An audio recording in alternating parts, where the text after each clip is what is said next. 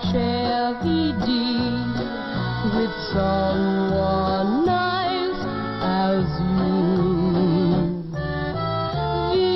VD is for everybody, darling, have no doubt that it... Welcome to episode 2 of the VD Clinic.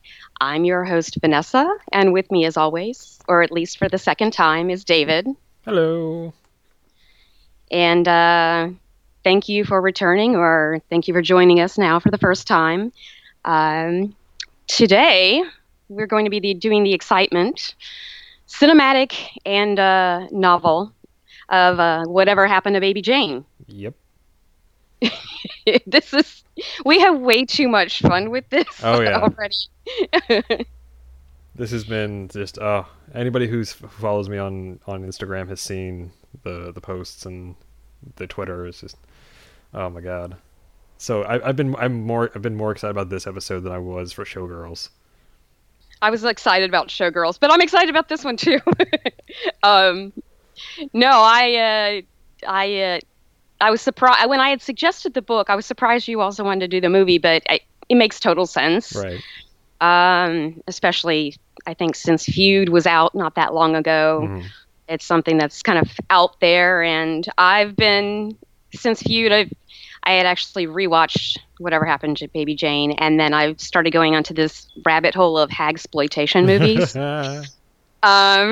Watched Joan Crawford's last one, Trog, which, goddamn, she was drunk as all hell, and she only flubbed one line in it. It was amazing. Wow. But she's given it her all. It's so amazing. Yeah, and then I've, rewatched Hush Hush Sweet Charlotte with Bette Davis, and just kept wishing, goddamn, I wish Joan Crawford had been there for the actual film, mm-hmm. the final film, because they play so well off of each other. Yes, they do. They really do. Perfect casting, I suppose. Yes, absolutely. Now, how much of the series Feud did you get to watch? I think I got through the first 5 episodes, I think. At least up to the release of Baby Jane. Okay. And then I haven't had a chance to watch the rest of it. Okay. Yeah, I mean, I was surprised that they went as far past that, because initially, I think what was teased with Ryan Murphy, it seemed much more just about kind of their rivalry and work on that movie. Mm-hmm. But I suppose you really do have to carry it at least into the period of Hush Hush Sweet Charlotte, where you haven't gotten that far? No, not yet. Okay. Yeah, where Bob Aldrich was trying to revive the two of them together on screen, and actually the book. Whatever Happened to Baby Jane was written by Henry Farrell, mm-hmm. and the book actually did come out maybe about a year or something before the movie. But he had also done a short story, which was Whatever Happened to Cousin Charlotte, and that's what became Hush Hush Sweet Charlotte. Right. So it kind of, I think the vibe would have been, I don't know, fantastic. With like I said, I mean they patched each other acting wise, but just the material, it doesn't feel quite rehash of Whatever Happened to Baby Jane, but it's still that kind of batshit crazy, over the top camp. Yeah. Hagsploitation. Yeah, when I heard that on Feud, mm-hmm. Stanley Tucci playing Jack Warner said that.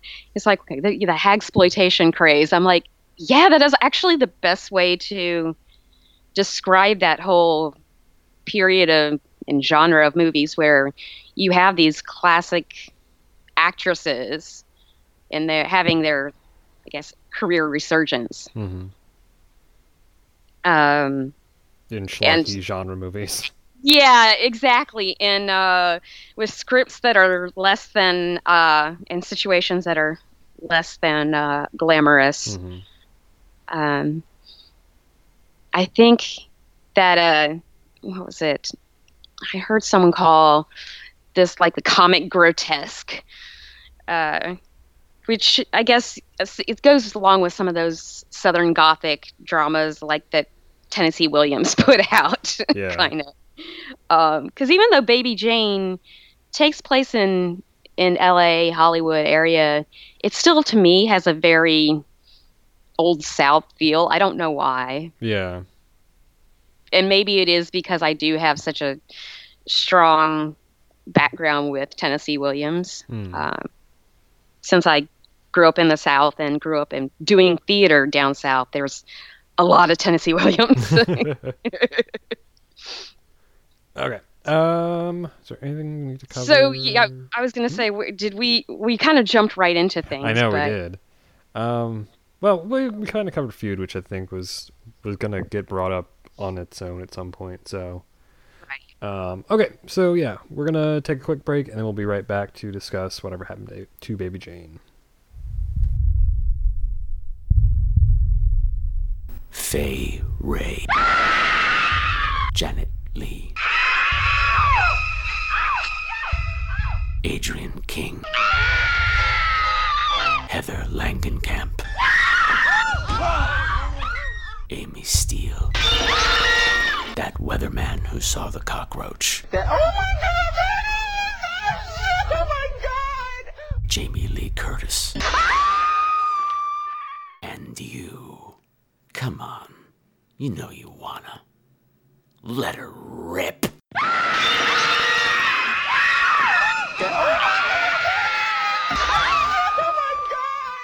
There.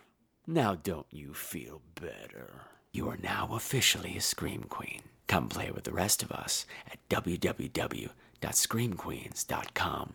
That's Queens with a Z. Or you could subscribe to us on iTunes. Either way, it's gonna be fucking fabulous. The Scream Queens Horror Podcast. It's where horror gets bent.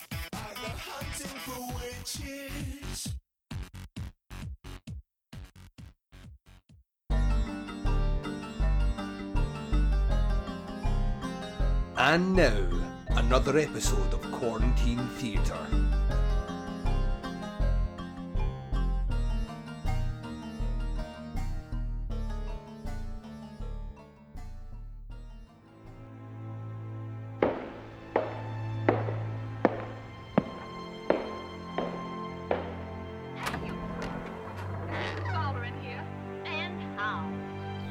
Did you have a nice drive? What are you talking about? Nothing, dear. It's been so long since you were out of the house, I thought perhaps you'd gone for a drive or something. You know, I was thinking, it's been ever so long since we had a talk. You know, a real talk about the future and everything. Jane, I don't want you to be worried about the house. Even if I do have to sell it, we'll still be together. Blanche, you're not gonna sell this house. Daddy bought this house, and he bought it from me. You don't think I remember that, do you? You're wrong, Jane. You've just forgotten I bought this house for the two of us when I signed my first contract.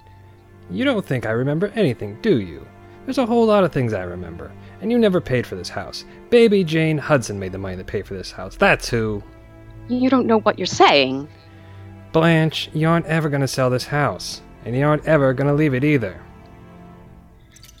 Jane, do you remember when I first came back after the accident? You promised you would never talk about it again. I know I did, but I'm still in this chair. After all those years, I'm still in this chair. Doesn't that give you some kind of responsibility? Jane, I'm just trying to explain to you how things really are. You wouldn't be able to do these awful things to me if I weren't still in this chair. But you are, Blanche. You are in that chair. And tell me, what are these awful things I'm supposed to be doing to you? Well, I meant you wouldn't have to work so hard. I was thinking maybe Elvira could come in more often. Maybe she could even live with us. We don't need Elvira. But you get so tired. There's so much to do. And you're not well. Well, maybe you're right. Maybe I should get a checkup or something. Oh, that'd be wonderful. Perhaps we can find you a really good doctor. Yeah, we could get a hold of that nice Dr. Shelby, couldn't we? Yeah, let's see. What's his number again? Under no circumstances tell my sister the contents of this note. Not me that needs a doctor, Blanche.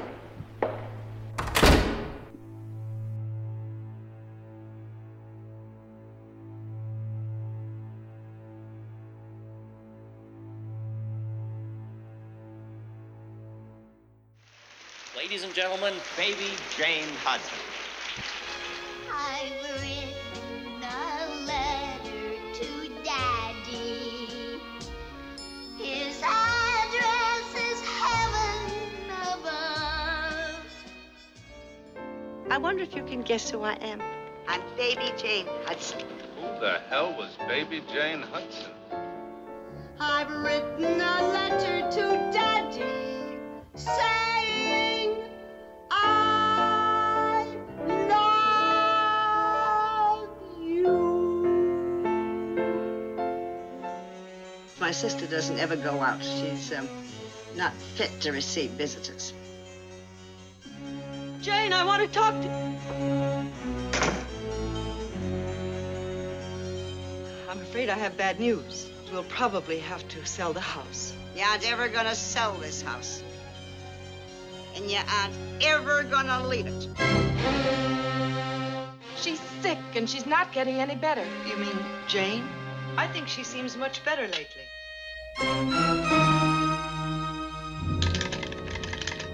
I was cleaning the cage. The bird got out.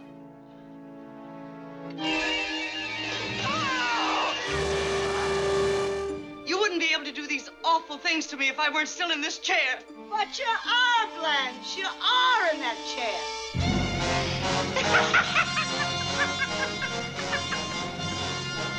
Jane, please. Don't do this to me. Jane! Jane, please!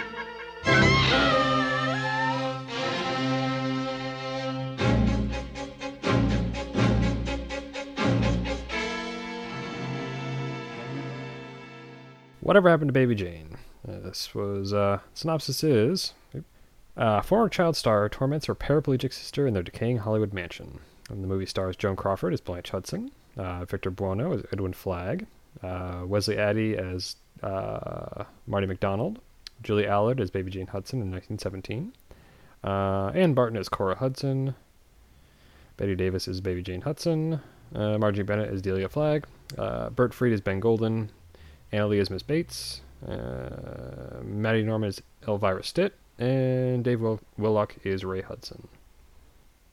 So, I don't know. Where do you want to begin? Yeah. I know, right? I know you had seen this before, but when was the last time you saw it? And how old were you? I was maybe 10 when I saw this the first time.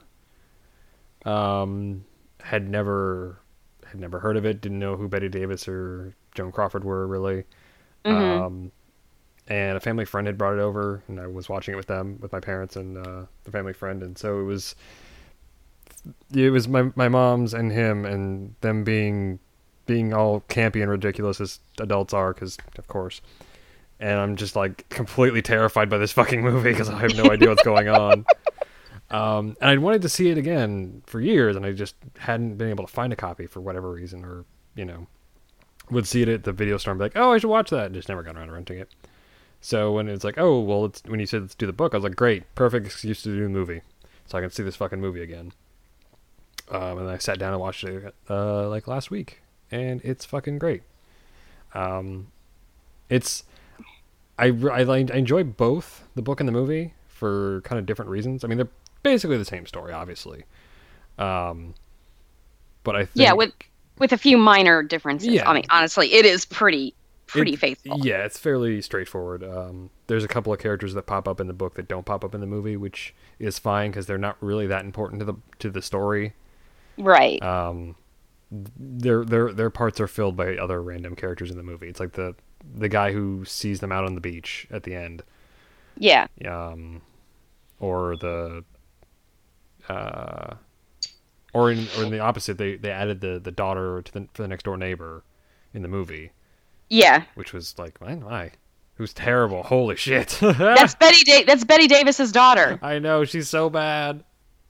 Well, so I've seen this probably now like 10 or 11 times, and I know, which is crazy. And I just watched it for the last time I watched it was actually Thursday night, and it was hosted by drag queen Hedda Lettuce. Mm-hmm. So it was kind of commentary and everything, which was priceless. But beforehand, she was going through the crowd asking people like how many times they'd seen it, and there were people there who'd seen it like 20, 30 times, and they're like, why does this movie speak to you? And we're all, people were making fun though of Betty Davis's daughter and how bad she was. And I realized that time seeing it that there is so much of her time where her character is in a scene where you just don't actually see her, so it's like she couldn't remember her lines. They're like, okay, we'll just shoot you from off camera. We're gonna shoot your mom while you're saying that in the background. Right. Like, oh my god. And she's like noticeably bad. Like every time she opens her mouth, it's just like, wow, what? Yeah. Whoa, how are you this terrible? I mean, I know she was 16 at the time, but still. Still. Like, oh, wow. Really, really bad. Yeah, I actually, I was reading the book first. I got that one, I picked that up maybe 2 weeks ago, 3 weeks ago. I think it was around the time we decided to do this. And really enjoyed it. It's kind of trashy. Which, it's a perfect beach read, yeah. Honestly. It is a trashy beach read. It's totally how it comes across. But it becomes something totally different when you see it on film. Yes. Yeah, because in the book, the characters are very, very one-dimensional. You're pretty much behind Blanche the entire book, just because Jane is painted as a psychopath from jump. She gets a little bit more sympathetic towards the end. Right. Like after she kills the cleaning lady. Yeah, she does. And then when she thinks she kills Edwin, she's still like I still felt bad for her. And then by the end, when it's revealed what actually happened, you're just like, oh fuck. And then in the movie, I felt like either you get more sympathy for Jane kind of off the bat because Blanche is kind of a bitch. Like she's just like from jump, she's just kind of a bitch throughout the movie, and it's wonderful. Well, it works because I feel they're more evenly matched. Yes, definitely. And it wouldn't have worked, I think, if you had different actresses. Yeah, absolutely. You needed two strong actresses who can play off of each other, and they play it with a certain love-hate relationship that I think siblings in this kind of, this kind of setting would actually have that kind of a love-hate relationship. Yeah, absolutely. Even when it's not as extreme as the book, right.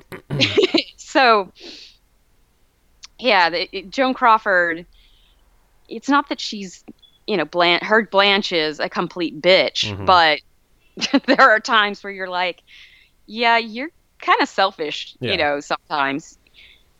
Yeah, she doesn't come across as purely innocent as she does in the book. Like, right. And obviously it's just like I said, because the book is kind of trashy and everyone's two-dimensional. But yeah, Joan Crawford's portrayal of Blanche is very. You can definitely get the vibe that she's as frustrated with this whole thing as Jane is, but she's also not really doing anything to help herself or the situation. Like she's actively making it worse at times. Right. And of course, Betty Davis is fucking amazing. Just across the board. Honestly, one of my favorite scenes with her is when she calls the liquor store. And they're like, no, we're not filling your order. And she's like, well, why? She's like, well, let me get Blanche on the phone. And she just perfectly mimics her sister's voice. And it's just like, holy shit. Like, it's such a great just moment of acting to watch her in that moment. It's like, oh, it's so good. Well, that was Joan Crawford. That was an ADR. Oh, okay. Well, but you know what? It took me years before I realized that yeah. because of how it's completely synced up, and Bette Davis's facial expressions sell it. They sell it. You think that, oh, okay, you could see her moving into that voice. Yeah. And it almost, when you start thinking about it, it's like almost like Joan Crawford making fun of herself a little bit too, with with the "Hi, I've got my Disneyland perfect professional voice." Yes. That kind of like, it's totally night and day from Blanche. Yeah, Jane. She's just Blanche. All right, Miss Movie Star. Yeah. Yeah, and there's definitely the. Oh, sorry. Go ahead. I was gonna say that while you're talking about Bette Davis just being so good, and part of that is, she and Joan Crawford and Victor Buono, their facial expressions are amazing. Oh, yeah. In this movie, there are so many scenes where, and I think this is how, you have good talent, and why this trashy book gets fleshed out into a good film. Right. Is you have these actors who can, just with their facial expressions, make these characters more three-dimensional.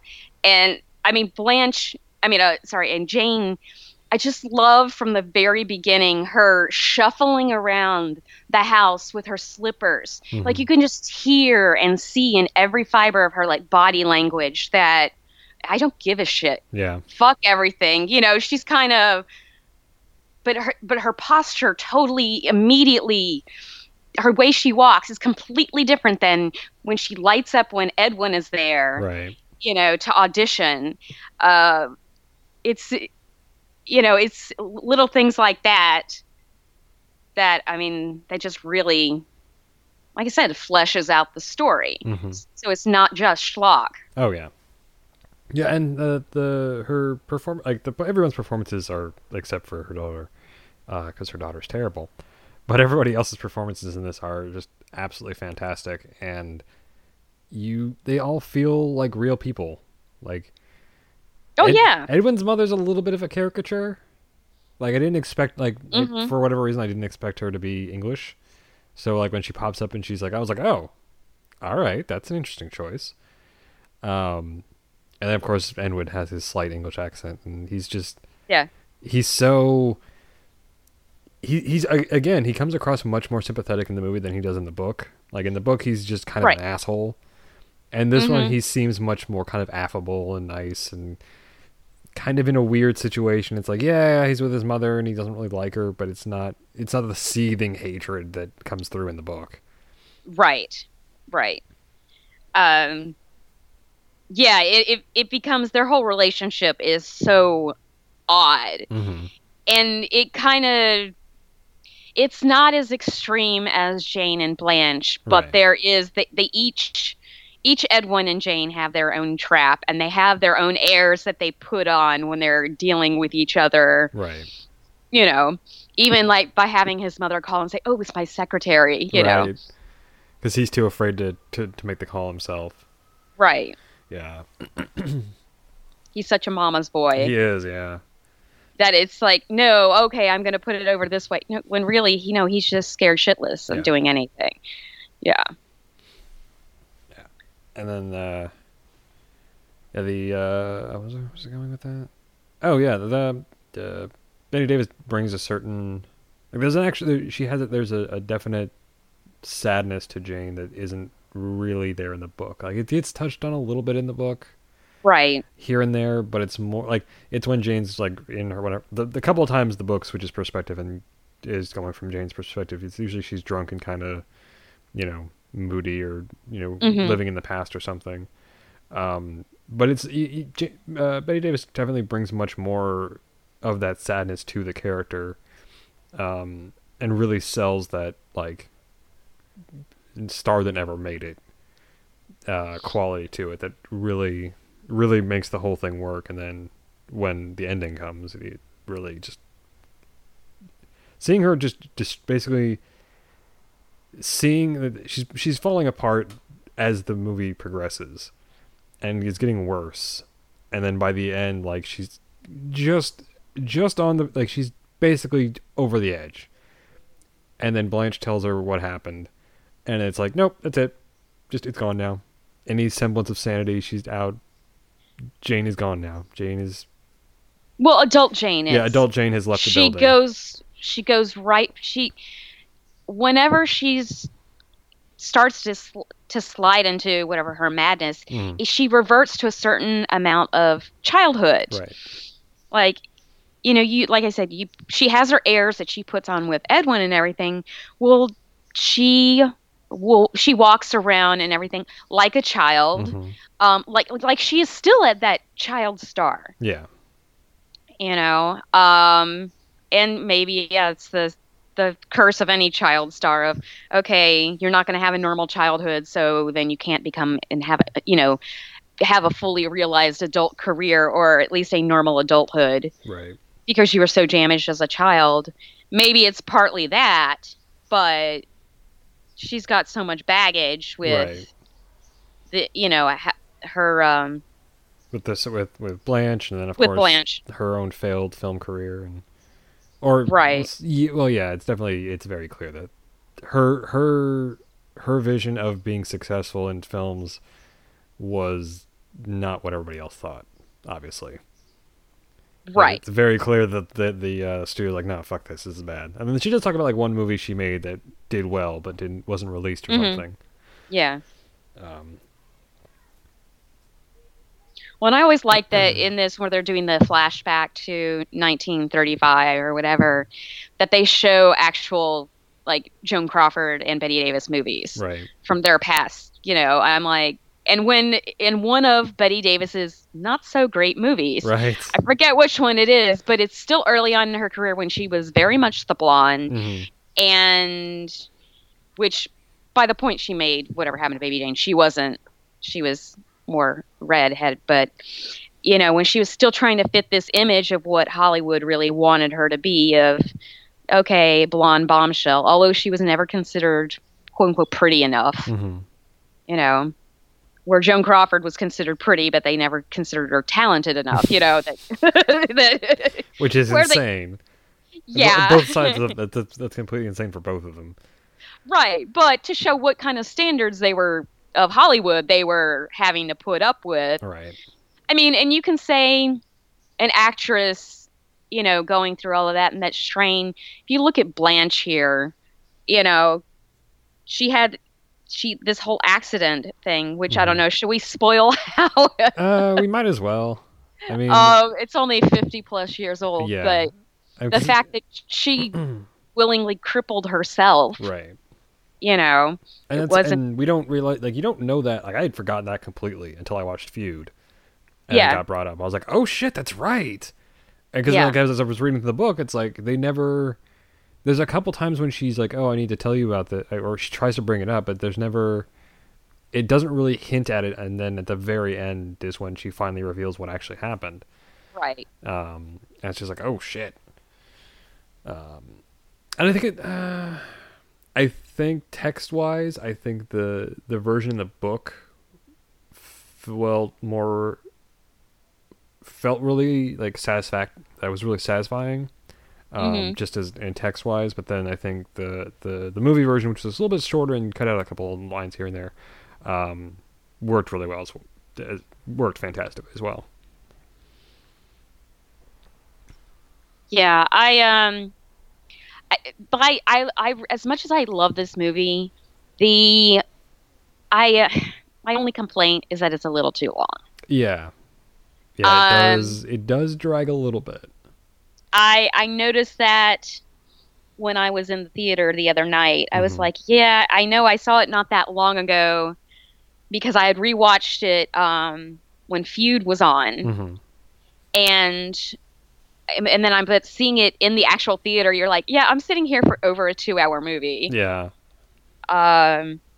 Which it's what, 2:14 or something? Something like that. Yeah, I think so. I mean, it probably could have handled, 10 to 15 minutes, but how much, I don't know, how much story would that actually cut out? Yeah, that's true. You know what I mean? It's because you have her, you're seeing much more of Jane out and about, I feel. Yeah, there's interacting with the real world. But I think you need to see a little bit of that at least. Yeah. Well, I mean, we get that in the book too. Which, I mean, it's funny because the end of the book and the end of the movie, they completely cut out the whole Edwin's almost death from the movie entirely. Yeah. And it's still like, as I was like reading through the book, I was like, shit, I'm like, I think I'm near the end, but like, what is all this? And then it's like, it finally gets back to the beach. I'm like, oh, okay. And wait, we're still going. Why is this taking so long? And then like with the movie, it's just like, oh, it moves along fairly well. It does. Yeah, I do agree. It drags a little bit towards the end, but I think that's just because they do. I think they were maybe padding for time a little bit here and there with some of the exterior shots and things. Just establishing, like Jane going out and driving. Like we don't really need all those scenes of her driving. Yeah, and like it makes sense. Like, okay, you see Jane dragging Elvira's body out on the, to dispose of the body, that one trip. Well, then near the end where she's taking Blanche out, I don't think you necessarily need to see her taking that time to go down those same stairs. I mean, like, because you can't see that it's, if it's really Joan Crawford or not. Right. It could have been the same exact footage as when she was taking the Elvira body out. Right. But it's something small that could be taken out. Yeah. And in the picture wouldn't hurt, No.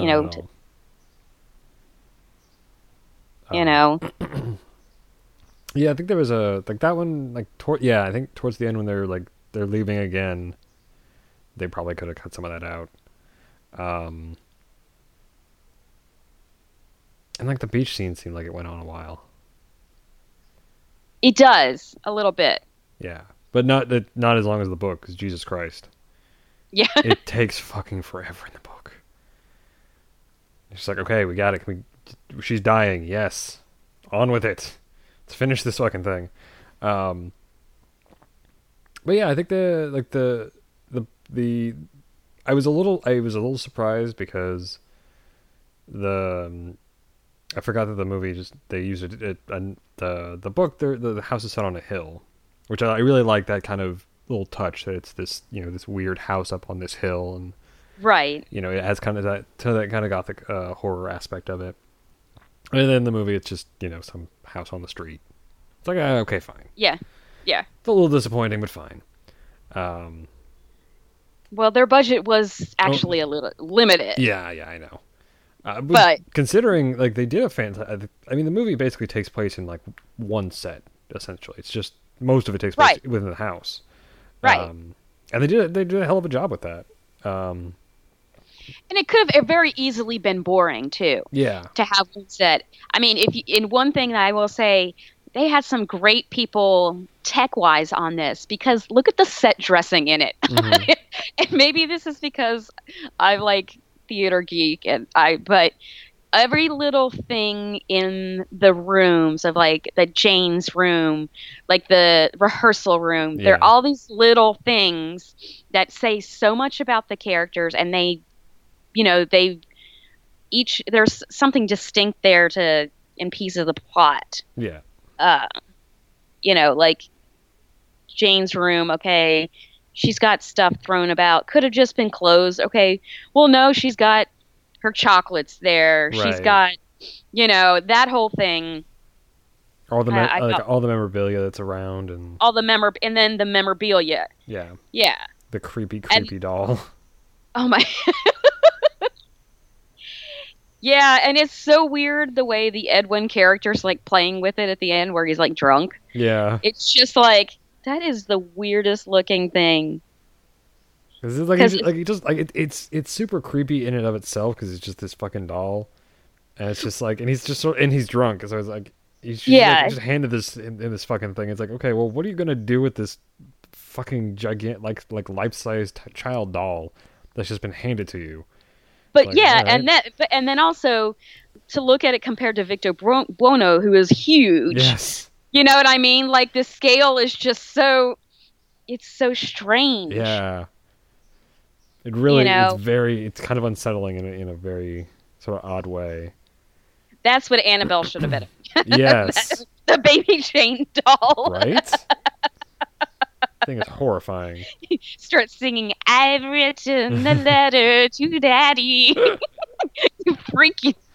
That'd be Right? the scariest shit. Oh. I do, and I did really like the little kid stuff with Blanche and Jane, which was a nice kind of introduction to those characters. And those two actresses, those girls, Mhm. they really actually did look, I thought, so much Yeah. like what I would imagine a young Joan Crawford and Betty Davis to look. Yeah. Like you believed it. Yeah, absolutely. And then also like it was also that sort of setup that giving us the early indication that Blanche was kind of aware of the shittiness of the situation from jump and kind Right. of the resentment that was already starting to build. Which again in the book wasn't there. It was just, when that scene happens, Mm-hmm. her mom was just like, oh, you have to be, you have to understand what Jane's doing for you. And she's like, I think I do. She's like, well, I hope you do eventually. Where this one's like, it's very clear. She's just like, no, fuck this. This is bullshit. I'll have my revenge. And then she does. And she does, man. Although she ends up dying on a beach, so I don't think that ended up working out so great for her, but Well, but does she necessarily? She could have been revived in time, perhaps. Maybe. But Maybe. that was a whole No, lot of people around her. I just agree dancing, with you. or watching Jane dance. She's watching Crazy Jane dance. Yeah. But the police had at least gone to her. No, either way, she comes close to it, even Yeah. if she doesn't die. Still, that's a pretty shitty way to. And her one friend, Elvira, Yep. while an employee, still really her only friend because Jane, can you call her a friend? I don't see it at that point. Like, Yeah, at that point, like, Jane has just stopped giving a shit about pretty much everyone. yeah. And I don't remember if, I think because I just finished the book more recently than the movie. I don't remember if she has the conversation about them being friends in the movie at the end or not. Because in the end of the book, she's just, Jane is, as Jane's losing it, she's just like, oh, we can be friends now. Yeah, she's like, you mean all this time we could have been friends? Right, that's what it was. Which is just, Yeah. oh god, it's so sad. It's so heartbreaking. Like I said, I felt bad for Jane through the movie anyway, but at the end, it's just like, oh my god, you poor woman. Like, you feel so terrible for her because her sister has literally driven her fucking insane. Yeah, It just exactly. ruined her. And then at that point, you're also like, you feel sorry for Blanche because she's sitting there dying on the beach, but in a way, it's kind of like, it's a little bit of karma, bitch. Yeah. I mean, I'm sorry, but It's like, you kind of brought this on yourself. yeah, a little bit. Like, if you hadn't been Even so though horrible. I'm probably on Team Joan, but I probably am. But Jane easily could have been a character where you felt no sympathy for her Right. at all the entire time, except maybe like the very, very end. Yeah. But you're right. You have these moments peppered throughout where it's like, no, she's not getting the best. She hasn't gotten the best luck or at different times or,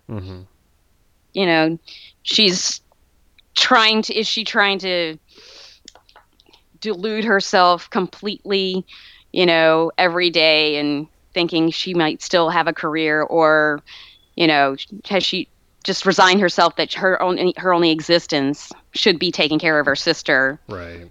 And then, of course, it's like she's, spends her days in an alcoholic haze, so it's sort of like, it's even, like, and it doesn't come through as much in the movie at the end. Like, in the book, there's definitely the bit where, like, Jane is, like, after she's killed Elvira, she, like, cleans up her act and is, like, really trying to take care of Jane and, like, right, trying to fix things. And that kind of comes through a little bit in the movie, but by that point, at the end of the movie, it's already kind of speeding toward this conclusion. And, Edwin finds Blanche and flips the fuck out and Right. runs off, and thus we begin towards the end of the movie where we get to the beach scene, which is so haunting. Like it's so creepy just watching her out there with that group of people like around her, and that's really like that's the point where she's like, yep, she's completely whoever adult Jane was is gone now, and the little girl has taken back over. Yeah, because it's the only time in her life where it's her happy place, Right. but it's also the only time in her life where things made sense. Exactly. Which again, it's super sad. Like, yeah, both characters are sad in their own ways. Like Jane's obviously a tragic character because she had this, she was the child star who didn't really have the talent when it came to it in the end, and then of course her life was ruined because she thought she'd nearly killed her sister, and then of course Blanche, is her tragedy is that she got her revenge, but at the cost of her livelihood and the rest of her existence, being trapped in a fucking house with her slowly going crazy sister that she's done that herself. Trapped in a house on the second floor. Yeah. Like, how it's fucked so up funny. is that? That's the part that gets me so much. Is like we could have avoided so much of this if we had just had her on the first floor. Right? If you hadn't been upstairs, you wouldn't have to deal with all this crazy shit. Which that's a way that you can see that how Jane has this element of control where she's like, no, I'm just going to have her up here to begin with, make it even worse. Yeah. Whereas she could have easily made a bedroom for for Blanche downstairs. Right. No, she's already got this controlling thing going on at this point in their life where, also it's like, no, I don't have to go upstairs and deal with her if I don't want to. Right. And so she can just hang out in the rehearsal room and, Right, which I love the footlights was just the best touch. Yeah. I thought that was so awesome because it just points out the crazy, but it's also the lighting effect that it creates is so great. So great. Yeah, really all of the scenes that take place in the practice room are really good. Like we get her big number of doing, I've written a letter to Daddy, which is really creepy and kind of sad. And then like she has like a couple of she has like her final freak out in there, I think. Yeah. When she kind of like looks at herself in the mirror and like the illusion is lost and she realizes like, no, this is all it's all coming down. Yeah. And it's really sad. Like it's like genuinely sad. Because like Betty Davis looks insane in this movie. Like the Baby Jane makeup is very creepy in and of itself. But it's also amped up to 11. Yeah. But it also really it works to kind of bring the character together. And to loop back to Feud for a second, the sort of when they're like, oh, we don't, they were talking the episode where before they start shooting, they haven't figured out what her outfit's going to be yet, and the first time she walks out in it, and like Joan Crawford just flips the fuck out about it, which was wonderful. Yeah. Oh, I know, brilliant. One thing that Feud did get wrong with that wig that she wears in there as Jane, it had actually been a wig that Joan Crawford wore in another movie. Right. But Betty Davis didn't know that. Oh, okay. Yeah. So it was not like she was just like, oh, Joan wore this in one of her movies. I'll wear it now. It'll piss her off.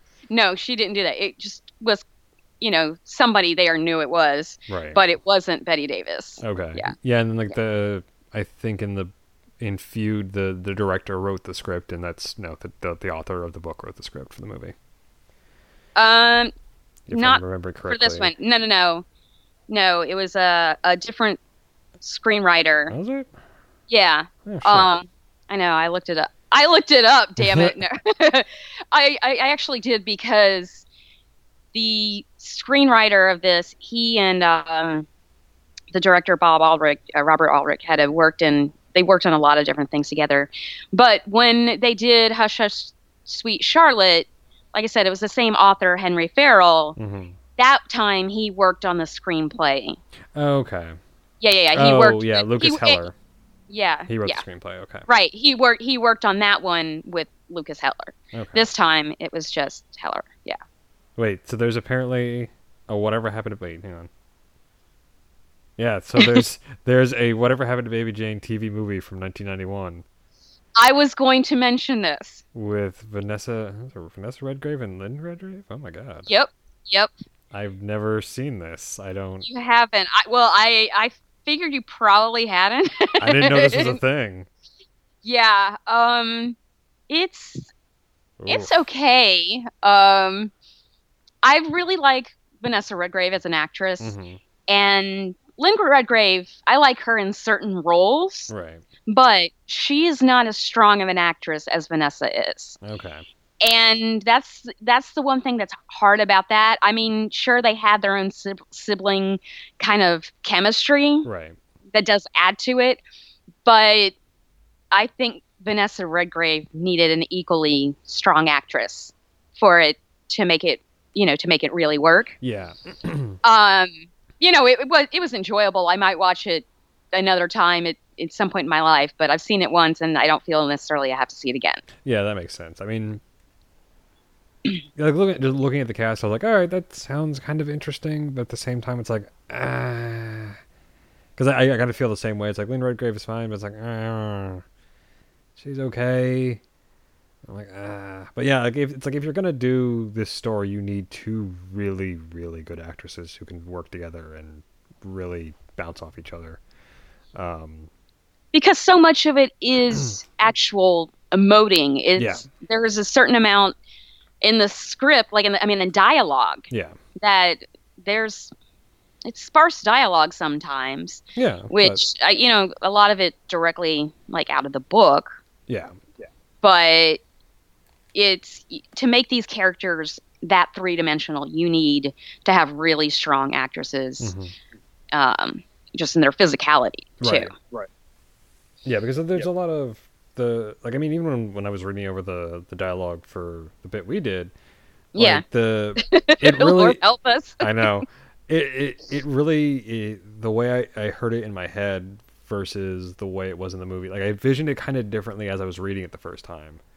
Right. Because it's like as you read the dialogue, you're like, okay, but then like it's like the scene, and it's like I've seen Betty Davis and Joan Crawford do this, but it's like as I'm reading through, it's like, oh, like there's actually like there's a lot in the dialogue that's just how it's structured, and the way that these two characters seem to be talking across each other. That's really interesting, and it's like you can go right. There's a lot of opportunities for where you can take the delivery of those lines. Right, and some of it depends on the action you put with it. Mm-hmm. Absolutely, which is hard to get across in audio. Of course. Lord help Plus, me. neither one of us has won an Academy Award. No, not yet. God damn it. Not yet. I looked at that this is the Baby Jane who won an Oscar for costume design. Yes. And they both Davis and Crawford had been nominated for Best Actress, but neither of them won it. Somebody else did. Which I was like, that's a goddamn travesty. No, not for this. Yeah, I think they were both nominated for this. Betty, that's this. Okay, here is the big thing that set the feud to the whole other level. So, Betty Davis was nominated for Best Actress. Okay. Joan Crawford was not nominated for anything. Oh. In my opinion, she should have been submitted and nominated for Best Supporting Actress. Okay. Yeah. And she would have. In my opinion, she might have won it. That was a tough year for the Oscars. So, because that was the year The Miracle Worker came out. Oh, yeah, okay, that makes sense. So she would have been up against Patty Duke for Miracle Worker. And Patty Duke won that one. So for the Best Actress race, because Joan Crawford was so pissed off. Like, she's such a fucking cunt. I mean, which I have a comment about that in a minute. She offered for any of the other actresses, if they won against Betty Davis, if you're not there that night, I'll go and claim your Oscar for you. So, wow. Dun dun dun. So Anne Bancroft wins Best Actress for The Miracle Worker. Mm-hmm. And Joan Crawford goes up and accepts the award. Wow. Wow. Oh, I'm like, whoa. That just, That's... that I think was what put their relationship on a whole other level. Oh yeah, holy shit. God. Okay, that makes Betty Davis's comment later on make way more sense. Right. Well, there's some other things, but really that one. Yeah, that one. But yeah, it really, I think it was Joan Crawford's vanity, maybe, of why, because she didn't want to be submitted as Best Supporting Actress. Right. She should have, and like I said, I mean, she might not have won because, you know, that was the year of The Miracle Worker. Right. But maybe. Because, you know, she actually is understated in this. Poor Joan Crawford. Yes. I mean, granted, Joan Crawford roles after this went way over the top. Yeah. I mean, when you're talking like Straight Jacket, like stuff like that. But so my comment that I was saying about the word cunt, I hadn't realized this until I watched the movie Thursday. Is that when Betty, one of the times that Jane dismisses Elvira, she says, "Okay, see you next Tuesday." Yes. I didn't get the fact. And Elvira walks back and looks at her with this look of, what the fuck do you mean by that? And then she has this look like, are you kidding? Like she just got the joke. Yeah. I remember I was watching it, I was like, wait. She's like, oh, see you next Tuesday. I'm like, they did just slip that joke in there. All right. God damn. Cracks me up that I didn't realize it until this time. But it's like there's that moment, and then there's another moment where Betty Davis is clearly mouthing the word bitch, talking about like Blanche, whatever, and but you hear the buzzer buzz out like bleep it out. So I'm like, oh, I love that. I love those little touches in there where I'm like, nice. Yeah, I think that because the censors wouldn't have got that through the censors probably. I think that was the scene where she's in the she's in the practice room and she's screaming at Blanche from down there, which is fucking wonderful. And that fucking buzzer, goddamn. Blanche on that buzzer. Like that's the. There were a few times that I'm like, oh my god, if I had someone doing all that, you know, buzzing like that all the time, that would try my patience. Right. and even someone who is not that deranged. Right. You know, I might. Yeah, I might snap. I can kind of see why she's so pissed all the time, because it's like, I can get Jane, it. who is the door? Who's on the phone? It's like, bitch, you don't need to know all that. Stop with that buzzer. I can tell you later. It's not urgent. Right. You hear the fire, fire ambulance. I mean, like, they're not here, so it's not an emergency. Chill. Yeah, I know, right? So yeah, that's like I said, that was the point where that's one of those moments where you're just like, God damn, like, okay, like Jane's clearly not all there, but Blanche, you're being kind of a bitch. Like, you need to calm the shit down with the buzzer. You stop. The buzzer. Stop with the buzzer. And that is actually, I think, another thing that you don't necessarily get with the book that you get with the movie is that, no, Blanche is not a sweet baby angel. No, she's really not. She is not. You know, she has moments where, she's the pain in the ass. Yeah, absolutely. And it becomes like, okay, so who's the one really torturing whom? Yeah, and that definitely comes across way more in the movie than in the book. Because, like I said, in the book, it's very trashy, but it's kind of classy trashy in a weird way. Oh yeah, it is. Like it's very obvious that the author's like, yeah, I'm writing a trashy novel, but I'm gonna make a go of it and try and make this thing decent. Although God damn it, a paragraph where Blanche is having a conniption fit about the word kill. Oh my god. That was legit. Like, I laughed so hard when I was reading that, because I'm like, okay, this is so trashy. Can you please move? Oh, no. Well, we have a couple more of these where we had to have Blanche flipping out about this word, huh? All right. That's fine. And okay, we're done now. Great. But yeah, it was like, it's super readable. Like that was the thing that like I really loved about it, was like it's a quick read. It's what, 205 pages? Something like that, maybe. Not even Yeah. quite 200. And it's like I said, it's super tense, and it flies by. It drags a couple times here and there, especially towards the end when it's like, Yeah. you know what's going to happen, and it's just sort of like we're bouncing between these different characters, and what are they doing? It's like I don't care what those other characters are doing. I want to Right. know what's happening to these two.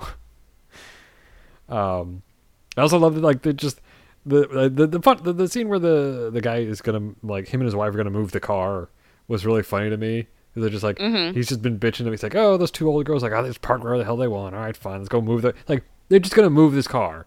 It's like, this is the 1960s. You're just gonna move this car. I was like, okay, you're just gonna move somebody else's car. Right. And then I also love the at the beginning of the movie, after we go through the introduction of them as children, it picks up in modern day, and it just says yesterday. I know, I love that. And I'm like, you know what? I like to believe this did happen yesterday in some weird little pocket where it's 1960s Los Angeles. Yeah, I know. Ugh, so good. So good. Oh, man. All right, so I don't know if we have anything else do we have anything else we can say about this movie?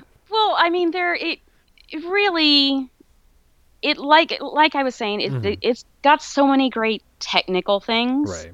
I mean, some of the photography shots are fantastic. The costumes. Oh my God. Blanche's costume. I mean, not Blanche's costume. Jane's costume. Oh my God. Jane's costumes. Wow. Yeah. Just every single time she's going somewhere, even to another room, she's got some different accoutrement to add to her look. You know, even if she's just staying around the house. It speaks all kinds of crazy volumes about this character. Yeah. And her beret with the hideous jeweled thing on it. Yeah. It's and that, so gaudy. And in that weird sagging flower brooch that she's got on, that she keeps putting on multiple outfits. Yeah. Yeah. Yeah, I do like that, you know, Blanche's costumes are much more, like, reserved. Right. Although kind of seems a little bit impractical, considering she's in a wheelchair. She's always dressed in, like, a nice, like, outfit. I'm like, the fuck are you doing? Well, but okay, think about it. She would be vain too because she was a movie star. Oh, so she would have a certain amount, but they're still pretty streamlined classic styles because it's stuff probably that's been in her closet for years. Right. You know, but yeah, they're not the most practical thing for someone who is confined to a wheelchair. Right. And then, of Except course, when they shimmy themselves down the stairs. Yes. Oh my God. Which that was Joan Crawford doing all her own stunts. Nice. There. That looked like it was gonna, like, watching her do that is really kind of uncomfortable. She worked with a paraplegic to learn, like, some of, Okay, yeah, to she learn definitely some of the sells it. things. Oh yeah, she totally sells it. Yeah, like that's the other thing, like that. Like you both these women, you completely buy into them as these characters. Like they are absolutely, totally. There's no. I never felt like I was watching. You know, watching Feud. I felt like there were moments when it was like, oh, Susan Sarandon is definitely, like, I'm watching her. It felt like I was watching. It didn't feel like I was watching Susan Sarandon playing Bette Davis. It was just, okay, I'm with this character. Whereas with Jessica Lange, there were times I'm like, okay, Jessica Lange, you dial it back a little bit because you're Jessica Lange it up. Yeah. Dial it back a little bit. Whereas with this, it's like Joan Crawford has her Joan Crawford-y moments here and there, but it's not too distracting. She's, like you said, she's very reserved. And then Bette Davis, of course, is going all in all the time, but it works because it completely makes sense for Jane to be as just out there batshit as she is. Yeah, I think that they sell it more as you see these as people, not just characters. Yes. Yeah, they definitely feel like people. Yeah, that, like I said, that goes back to just even the small, just basic things of body movement, that really sell everything with the character. And the way, the facial expressions, especially, like you pointed out, like there are moments when Jane can go from when you can see her, you can see the wheels turning in her head as she's got the big smile on her face, and but and then a second later, someone turns a corner and then she's back to sneering. It's just like, oh. I think there's a scene like that with her and Elvira, where Elvira wanders off and she just sneers at her, and it's just like, oh. I did like her death scene. I really liked it was a nice. There was definitely that really nice kind of slow build of like the hand reaching out for the hammer and everything. I love that about old horror movies in general. Right. It's like if it had been a leather glove, it would have been a Jell-O. Well, and with the lighting, that I could completely see that. Yeah. That would work completely. Yep. Oh man, so good. I know. It's not necessarily one of my favorites of all time. Right. But I really enjoy it. Yeah. And I'm always entertained watching it. There's rewatchability. Like I said, I saw it when Feud came out, but then and I know I rewatched it kind of for the show, but I was kind of ready to watch it again, even just after reading the book. And there's even if we just covered the book, I probably would have rewatched the movie because the story is compelling in some way. It really is. And the book is a nice, like I said, it's a nice beach read. Yeah. I do actually at some point, because the version I have has the 3 other short stories by Henry Farrell, including Whatever Happened to Cousin Charlotte. Yeah, so I think my copy does have that short story. I don't know if it has anything else in it. Yeah, at some point I think I'll read that too. But yeah, this story is pretty good, and then you got these amazing actresses like, again, Victor Buono's facial expressions too, when he's like looking at all the memorabilia in the rehearsal room. Like just the bemusement and the kind of the horrified at the same time. Which and also sorry. He just doesn't know whether he should be exactly horrified or he should just laugh hysterically, because it's kind of like, are you kidding? Right. Really? Yeah, he really brings a lot to Edwin, because like I said, Edwin in the book is much more. He's much more angry, and he's much more focused on kind of just any opportunity to get away from his mother, and there doesn't seem to be as much of a friendship between them in the book as there is in the movie. Like the friendship feels a little bit more natural and more honest in the movie, and in the book it's much more Edwin is clearly doing this to get what he wants out of it. But he's kind of also too chicken shit to actually stand up and demand what he wants from her. Right. Which leads to him falling over a wall, which is pretty great. Yeah. Unfortunately, I don't think he died. Which Yeah. So I don't think so. All right, so I think we would both recommend the book, obviously. Yeah. And then, obviously recommend the movie too. Do we? I think that goes without saying. Yeah. Did we figure out? Did we come up with a grading system or not? I don't remember. We haven't. Okay. Do you want to decide one now, or? Not really.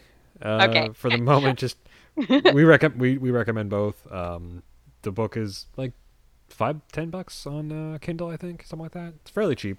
Well, and I found my hard copy of it at Barnes and Noble in the bargain bin. Oh, sweet. In the bargain bin. It was maybe $5-6. Okay, yeah, that's not bad. And then the movie's a little tough to get a hold of at the moment. Amazon was out of stock on it for the Blu-ray. Unfortunately, when I tried to buy it, I didn't want to wait. I think it wasn't going to be coming into stock till like next month or something stupid like that. And I was like, fuck that. But which I highly recommend yes. getting the 50th anniversary Blu-ray of it, because it is fucking exquisite. Yes, that's like the one just with the black and white, just the lighting. It's so nice. Yeah, it's so nice. The streaming copy Amazon has is pretty good quality. It looked really good for streaming. I would like to get it on Blu-ray though, because I do prefer watching. And there's some good extras on there too. Yeah, that's what I wanted to see, because I know you said there were some commentaries on there that sounded really good. Yeah. So there's a commentary that's between the drag queens Charles Busch and Lipsinka, and it's not as like campy as whatever it could have been. Okay. But a lot of it was information that became available when we saw Feud. Oh, okay. But there's a lot of really interesting old Hollywood type stuff, okay. and you can totally geek out on that. Yeah. And it's really kind of fascinating from some of that point of view. Yeah, but the extras of like there's like one that's just like about Betty Davis's career, one that's just about Joan Crawford, one that's like a making of. Oh, nice. And then of course you know the trailers, including some weird dance mix of this. Oh yeah. So that song that was released, Whatever Happened to Baby Jane. Yes. The one that you hear is like the teenager pop song in this movie. You just hear the tune of it. It's super weird. Yeah, and then the fact that Betty Davis went on talk shows as promo, singing it in the '60s. And that's so the video bizarre of her to me. on YouTube, she looks so just like does not give a fuck. Nope. Like nope. I saw it in Feud, I was like, and it was funny because I was like, okay, like watching Susan Sarandon do that scene, you're just like, oh, that's really funny. Like, and I was like, wow, this song is terrible. And then like watching Betty Davis actually do it, you're like, nope, yep, Susan Sarandon captured the perfect amount of fucks to give. Yep. But there's this weird remix of it on the 50th anniversary Blu-ray that when I first saw it, I had tears rolling down my face. I was laughing so hard. I was like, that's perfect, because it's perfectly kind of playing up and making fun of some of the camp, but it's totally like homage and appreciation at the same time. Oh, so yeah. That was a fun thing to watch at work the other day. Yeah. Oh my god, so good. Yes. Okay, so I think that's everything for now. I don't know if we can. I'm sure we could probably continue to keep talking about this fucking movie forever, but it you know, at this point, a little bit of beating a dead horse to death. It's like, because we can gush and gush about it, but you just really need to watch it if you've never seen it. Just watch it, damn it! Yeah. If you've never seen it, go watch it. If you've seen it, watch it again. It's exactly. Good. It holds up so well. It does. Because I think I first saw it when I was maybe like 9 or 10. Mm-hmm. Yeah. Yeah. And it's super good. I actually, I sent the trailer to a bunch of my coworkers one day, and a couple of them were like, "Oh, this looks really good." I was like, "Right? Fucking watch it. It's really good." So I'll see if they're actually gonna watch it or not. They probably won't, because they're assholes. Yeah. So, yeah. So that's it for Whatever Happened to Baby Jane. We'll be right back to close out the show.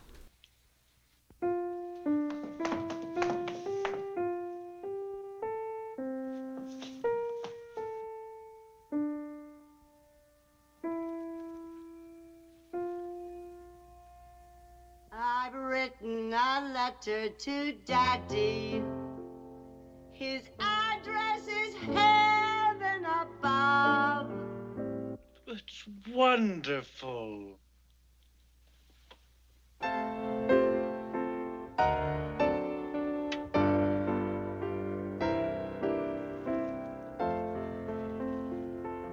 I've written a letter to Daddy. His address is heaven above. I've written, dear Daddy, we miss you and wish you were with us too. Instead of a stamp, I put kisses. The postman says that's best to do. I've written a letter to Daddy saying I love you.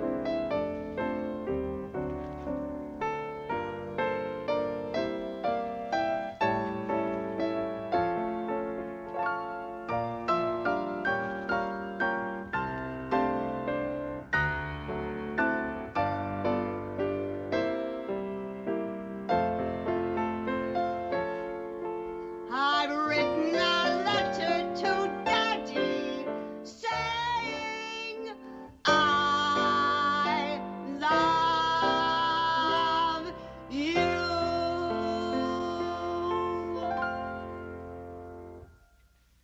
So thank you guys for joining us for VD Clinic episode 2. This was a lot of fun.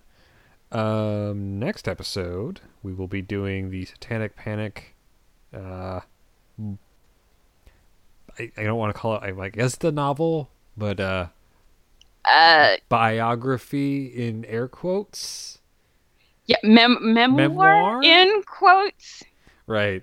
Michelle Remembers. We'll be reading Michelle Remembers, and as of right now, we're going to be doing West of Memphis as the movie. However, the documentary. Yes. I feel like that's going to be an episode where we're not laughing a lot. Yeah. But so unless okay.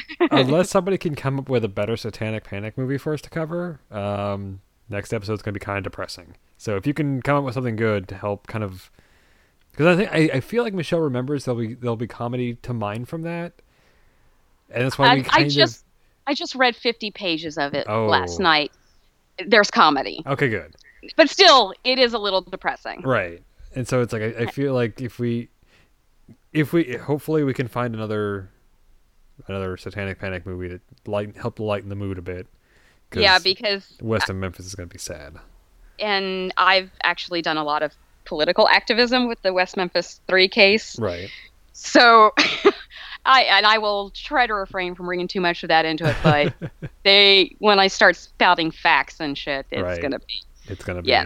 Yeah. Bring the room down, but don't worry, for episode 4, we have something more comedic in mind. Yes. That's still a little to be determined. Yes, but we've got a couple of ideas. Yeah. So we like to change things up. That's the point of it. Yeah, exactly. Because it's we have the basic idea of what this thing is, but it's kind of letting it grow and evolve as it will.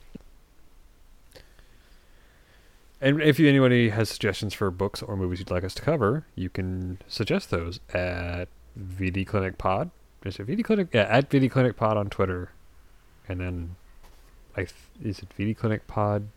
At gmail.com. At gmail.com, thank you. Because I couldn't remember if it was podcast or pod. No, it's a pod. Okay. Yes. Yeah. So yeah, you can reach us there. Send us a message. Let us know what you think. What we should do. If like I said, there's a book or a movie you'd like us to cover, good or bad, please let us know. If you have a Satanic Panic movie that's better than West of Memphis, that's not going to make us depressed, suggest that. At least not as depressed. Yeah, not as depressed. Yeah. Yeah. I think that's it. Also, I want to say thank you to Duncan for making our doing the voiceover for Quarantine Theater. Which will be a thing that'll happen periodically. Depending on the material we have to work with. And how could you resist with Whatever Happened to Baby Jane? Oh, I know. That was like when we were talking about like what we were going to do, because initially we had initially talked about doing that for Showgirls, but with three people on the call, it was not going to work out so well. So when we were deciding to do it for this one, it was like, okay, so what scene are we gonna do?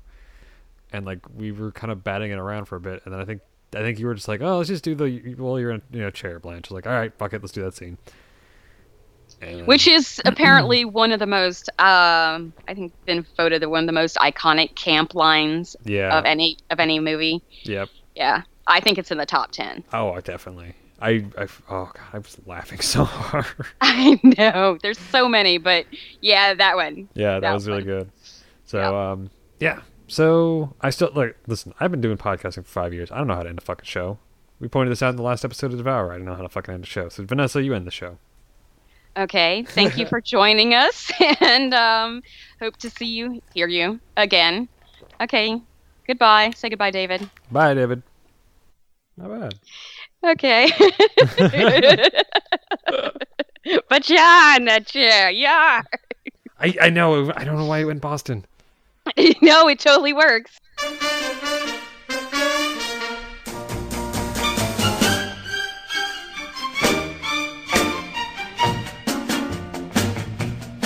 Whatever happened to Baby Jane? She could dance, she could sing, make the biggest theater ring. Jane could do most anything. Whatever happened to Baby Jane?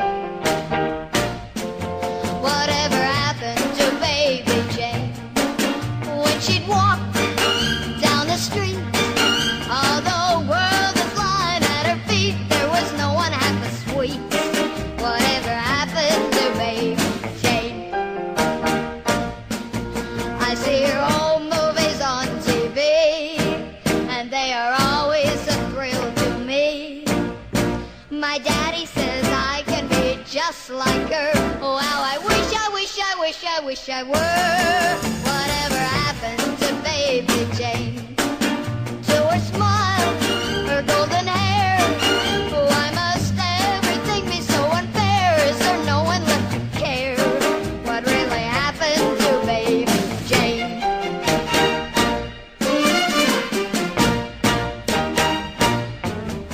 Here's what happened to Baby Jane. She didn't grow up, she just grew old.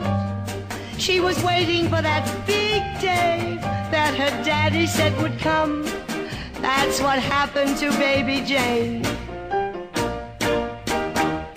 Here's what happened to Baby Jane. She thought the world was at her feet. That is what her daddy said was true. But her daddy didn't always know. Your daddy doesn't always know. So for the past 40 years, her life has been nothing but tears. Her daddy said something great was to be, and she hoped and hoped and hoped and she hoped. And that's what happened to Baby Jane.